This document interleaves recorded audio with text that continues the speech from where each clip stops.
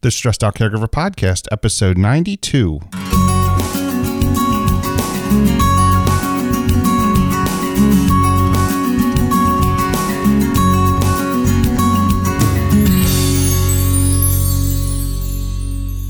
Hello, everyone, and welcome once again to the Stressed Out Caregiver Podcast, the show dedicated to providing tips and strategies to everyone caring for an elderly loved one or an aging parent. My name is Casey Price, and this podcast exists to help make your job, the job of caring for your aging parent or your elderly loved one, a lot less stressful. And today we're actually going to talk about one of the topics I think is the most important when it comes to caring for an aging parent or an elderly loved one, and that is, what is hospice care? Hospice is something that a lot of people are afraid of, that a lot of people don't want to talk about, that a lot of people have a lot of misconceptions about. But today we're going to talk briefly about really just what is it and how it might be able to help in your situation. So hospice care is a type of palliative care at the end of someone's life. It's designed to make the person who is in the dying process more comfortable. It's designed to raise their quality of life. Palliative care, right, because hospice is a type of palliative care. Palliative care is care that makes people feel better when suffering from emotional impact or physical symptoms. And those symptoms can be pain or nausea or things like that, or treatment, which is, most people think of cancer treatment when they think of palliative care that's related to a medical issue. So wait a minute, I just tore that definition up. Let me jump in. Let's do that one more time without some of the editorial. Palliative care is care that makes people feel better when suffering from emotional impact or physical symptoms or treatment related to a medical issue. All right. I hope that made sense. Palliative care makes people feel better. If someone is treating for cancer and they're going through their chemotherapy or their radiation and they don't feel well as a result of that treatment, palliative care is the care that is in place to make them feel better, to lessen the symptoms they feel, the effects they feel from the treatment. It doesn't necessarily stop. You don't have to stop treating for the underlying disease or the illness to receive palliative care. It is applied to or on top of the treatment you're already receiving. It's there to make you feel better. So you go to your cancer doctor, get your treatment, but then you have your palliative care physician who helps you deal with the symptoms and manage the pain and or the nausea and or anything else that comes along as a result of the treatment you are receiving. So hospice is that palliative care, the care designed to make you feel better at the end of someone's life. It's designed to make the person more comfortable during the dying process. It's a holistic type of care that addresses the patient's physical, emotional, and spiritual needs. And it also addresses the caregiver's needs as well. It assists the caregivers from managing the situation and caring for the parent. So it is something that when they come in, your loved one is dying. They are in their last 6 months, because you can only get hospice when your life expectancy is 6 months or less. And hospice comes in and evaluates the situation, and they don't only evaluate your loved one who's in the process of dying, but they evaluate the situation with the caregiver as well, to make sure the caregiver has the support they need, that they're getting the help they need to deal with the issue. So not only will they make your loved one feel better as they're going through this, but they will make you feel better and make you feel more confident, which is the whole point of this. We want to feel confident as we're caring for our aging parents or our elderly loved ones. Hospice can help do that. When's the right time for hospice? Like I said, hospice is available for people with life expectancy of 6 months or less.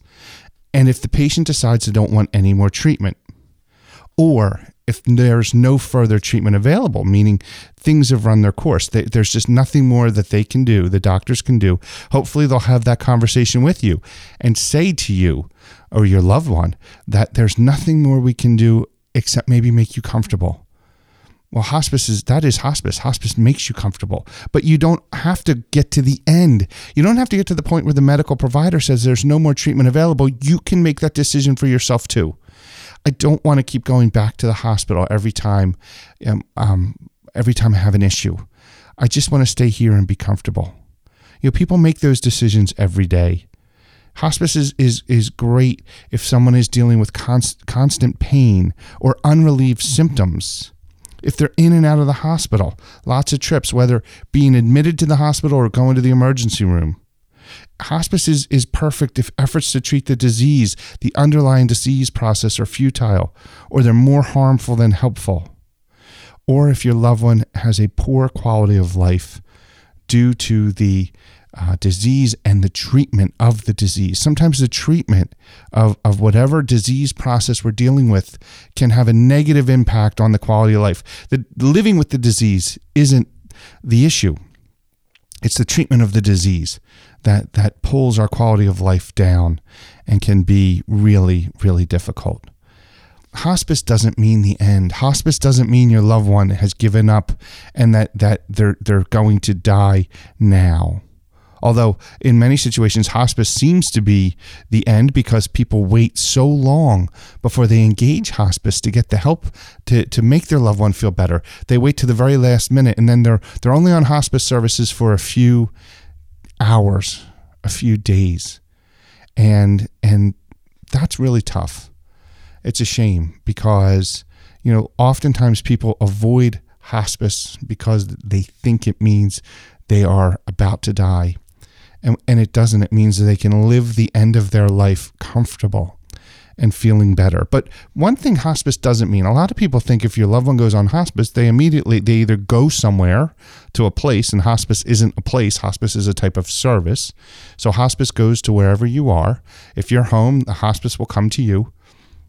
But hospice does not provide around-the-clock care, at least immediately, unless it's needed. So in the beginning, while someone is relatively healthy, despite their diagnosis, hospice may not be there. The hospice workers may not be there very frequently.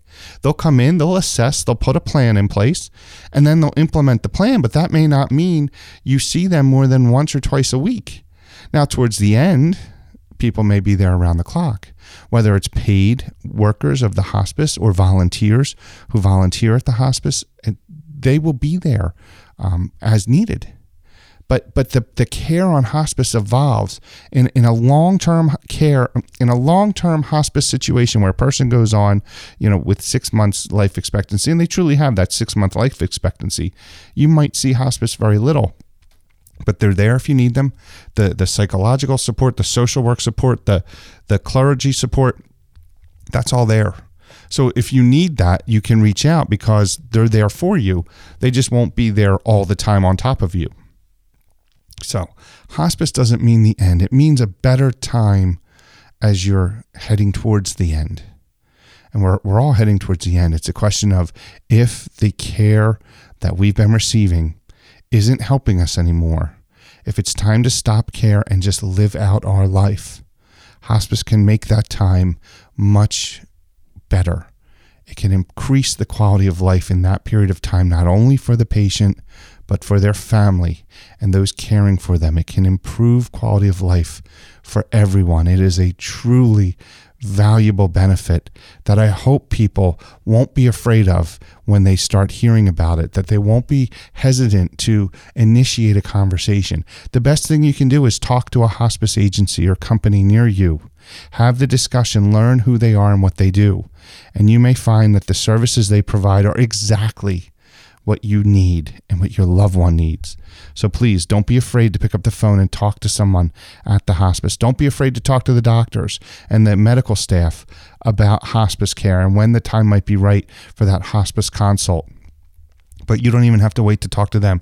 You can pick up the phone, talk to the hospice organization that you would think of using, and they can help guide you through this conversation as well. Hospice is so important. I hope you got a lot out of this today.